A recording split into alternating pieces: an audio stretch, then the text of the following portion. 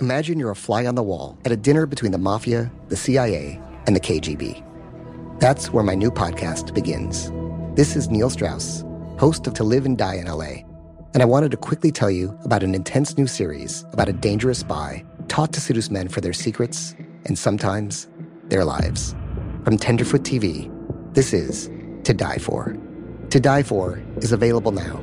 Listen for free on the iHeartRadio app, Apple Podcasts, or wherever you get your podcasts. The Black Effect presents Family Therapy, and I'm your host, Elliot Connie. Jay is the woman in this dynamic who is currently co-parenting two young boys with her former partner, David. David, he is a leader. He just don't want to leave me. But how do you lead a woman? How do you lead in a relationship? Like, what's the blueprint? David, you just asked the most important question. Listen to Family Therapy on the Black Effect Podcast Network, iHeartRadio app, Apple Podcasts, or wherever you get your podcasts.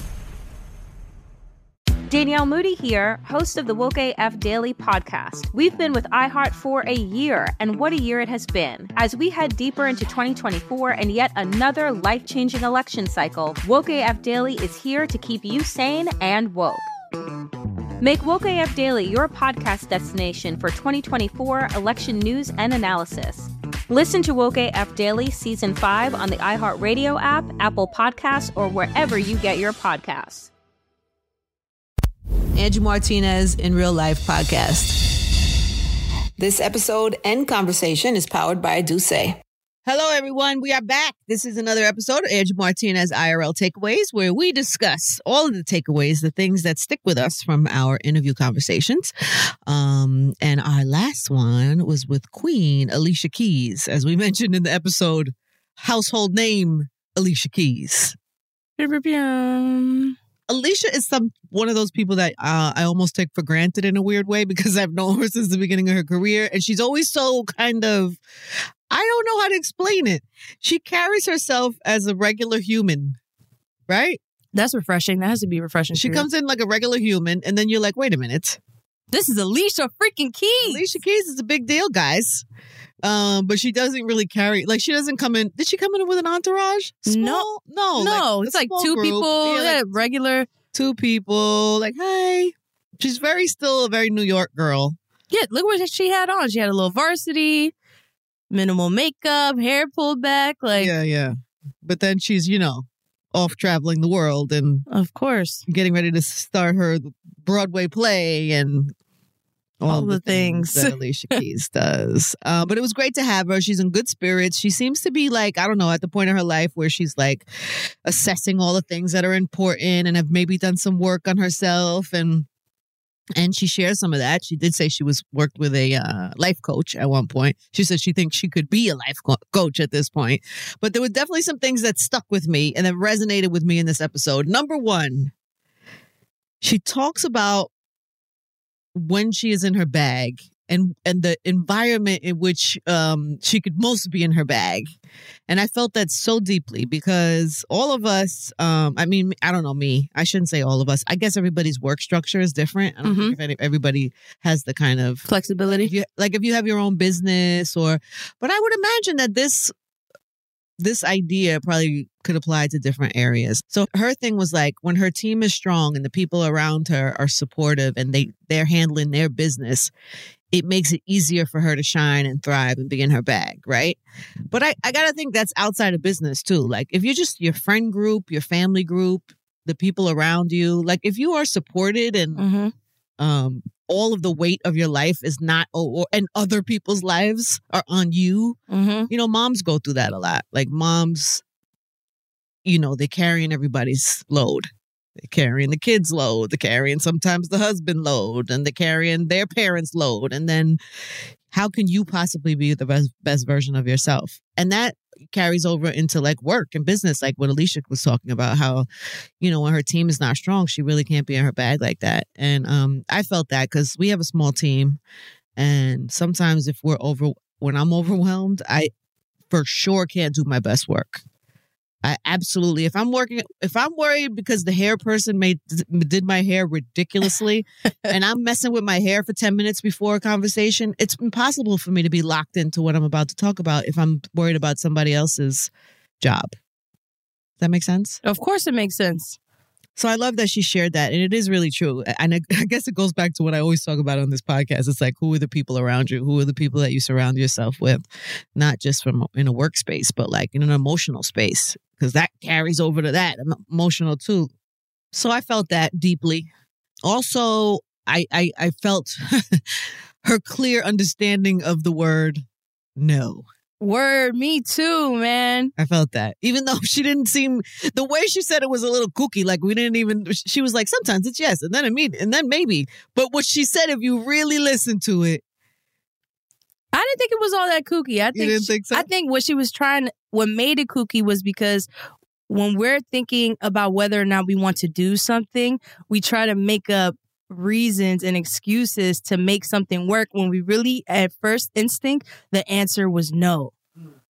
So that's why she went in that little rant. We could play it. Play the clip. I have learned to also trust my gut, and I know what yes feels like. Mm-hmm. I'm very clear about what yes feels like. And I know how it feels when it's a maybe. Mm-hmm. And I know what it feels like when it's like, it's not really a no, but I think that it's going to make a few people happy. So I make it turn into a yes because I think that it's going to be nice for those people. But it's not a yes. It's a no. It wasn't a yes. It was a maybe. And so if it's not a yes, then it's a no. That is really good. Why do we do that? Why do we say it's a maybe because it would be nice for other people? Well, we do that because we care about people. And sometimes it feels good to do things for other people. Yes. If you have the bandwidth, if you have it to give, what happens is if you don't have it to give and you're exhausted and then you do things to make other people happy, then who's on the floor tired, exhausted? It's you. You're on the floor. And the person you tried to be happy is happy, frolicking all over the place. And you're the one who's on the floor exhausted. We all do that. We all do that, especially people pleasers. People pleasers, you know who I'm talking to. You're listening to this and you're one, you know what. I don't think I'm much of a people pleaser. But I don't see it. You don't see it? I You don't think I'm a people pleaser? Not at all. No, but I do have guilt. Yeah, sometimes if I feel like somebody deserves something or if I really want to but can't, then I feel bad. I feel like, okay, yes. God, this would have been, we should have did that. That's for them. true. I will have guilt. I give myself guilt. I'm getting better at it though. I'm getting better at if I have it to give, I give it. But if I don't have it to give, then the answer is no. The answer is I don't have it to give. So no. And just being mindful of that. But for people who are people pleasers, this is especially important for you because you just got to be in touch with when a no is a no. And it's okay to be a no. It's a no. It's not a maybe. It's not an if. It's a no. It's a no. Normally the first instinct, whatever that initial reaction is normally the right answer. That is one thing I do. I do try to listen to that gut. In the 1980s, Frank Farian was riding high as a successful German music producer, but he was bored. German pop was formulaic, dull, and oh so white. Frank had bigger dreams, American dreams. He wanted to create the kind of music that would rival larger-than-life artists like Michael Jackson or Run DMC. So he assembled a hip-hop duo, two once-in-a-lifetime talents who were charismatic, full of sex appeal, and phenomenal dancers. The only problem? One very important element was missing, but Frank knew just how to fix that. Wondery's new podcast, Blame It on the Fame, dives into one of pop music's biggest controversies. Milli Vanilli set the world on fire, but when their adoring fans learned about the infamous lip-syncing, their downfall was swift and brutal. With exclusive interviews from frontman Fab Morvan and his producers Frank Farian and Ingrid Segui, this podcast takes a fresh look at the exploitation of two young Black artists. Follow Blame It on the Fame wherever you get your podcasts. You can listen to Blame It on the Fame early and ad-free by joining Wondery Plus. Hi, listener. I'm Carol Fisher, the host of The Girlfriends, Our Lost Sister. I'm so excited for you to hear the brand new season where we're uncovering a 35-year-old mystery. But for those of you who didn't hear season 1 or just want to listen to it again, you can now get access to all episodes of that first season of The Girlfriends 100% ad-free through the iHeart True Crime Plus subscription, which is available exclusively on Apple Podcasts. You'll also get access to every single episode of The Girlfriends, Our Lost Sister, ad-free and 1 week early, only available to iHeart True Crime Plus subscribers. So what are you waiting for? Head to Apple Podcasts, search for iHeart True Crime Plus, and subscribe today.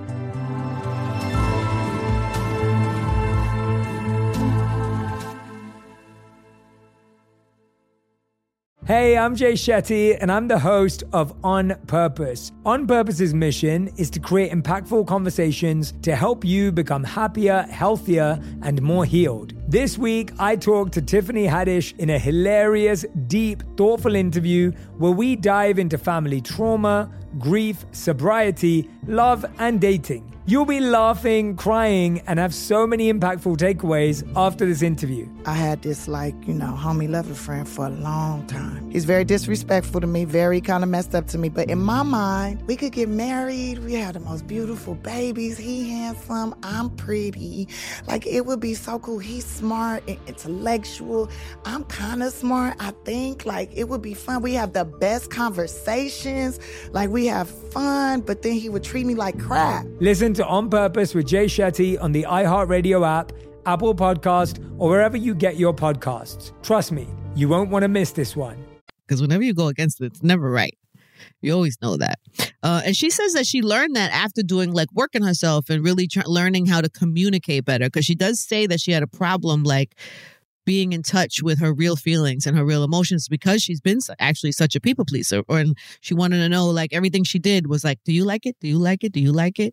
How do you feel about this? She always looked for people's opinions and people's, how everyone else felt about something. And she just recently has been doing work and learned how to open up and get in touch with her own feelings, which then translates into your relationship. Because if you're in a relationship with somebody and they're hurting your feelings and you don't know how to tell somebody that they're hurting your feelings in a healthy kind of way, that is not good in a relationship. Mm-hmm. So she says it's actually been helpful in her relationship to be able to be in touch with her emotions and fully communicate them. And she did a lot of work in that space. So I thought that was really interesting.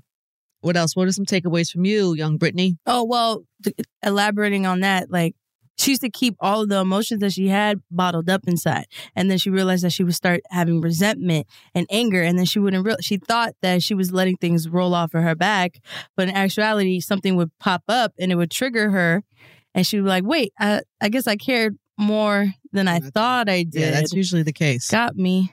Got her. Sorry. That usually is the case when we bury things. So, two things happen. Number one, things will pop up you didn't even realize you were angry at because you've been burying.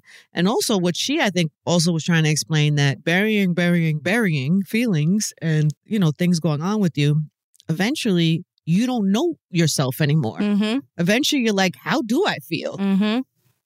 If you don't learn how to properly, voice and express your emotions, you can get lost. Mm-hmm. And I think that's kind of what she was explaining, which was super honest. And well, she used an example of her and Swiss about how if something happens and she feels uncomfortable in the moment, she might not talk about it right then that night, but she'll go back. She'll bring it back up. She'll go back to it. I loved how she said it too, because it sounded so healthy. It sounded like it sounded like a very textbook, sophisticated way to argue, but not argue, but just kind of get your point across and hopefully have your partner hear you. Play that clip. Someone says something to me and my stomach goes, Oh, I don't like that. Yeah. And something hurt. I'm like, oh, whatever. The way they said that, that didn't feel right for me. What did that mean? Or why would they have said it like that? Why did it feel like they referenced back something old that we already settled, but it came back? Whatever it might be. Now, in that moment, maybe I don't bring it up. But if I have felt that zing, then I make it a point to come back to that. And I will say, hey, can I talk with you? We were talking the other day and you said, and it just felt like you were coming at me and it didn't feel right. And I just wanted to ask you, what did you mean? Because maybe I read it wrong. I don't want to take it out of context. What made you say that? And then they can have a place to speak to me about it. That's and I good. can have a place to, but I found in the past, I would just hold it, feel it, and then, create potential resentment or whatever. I'm for sure that for sure is going to come up for me. I'm going to think about that when something's bothering me with somebody. Mm-hmm. Wait, come back around. Hey, that time when you said that, it hurt my feeling. She's so sweet how she shares. I know. I don't know that I have that in me, but it is to aspire to.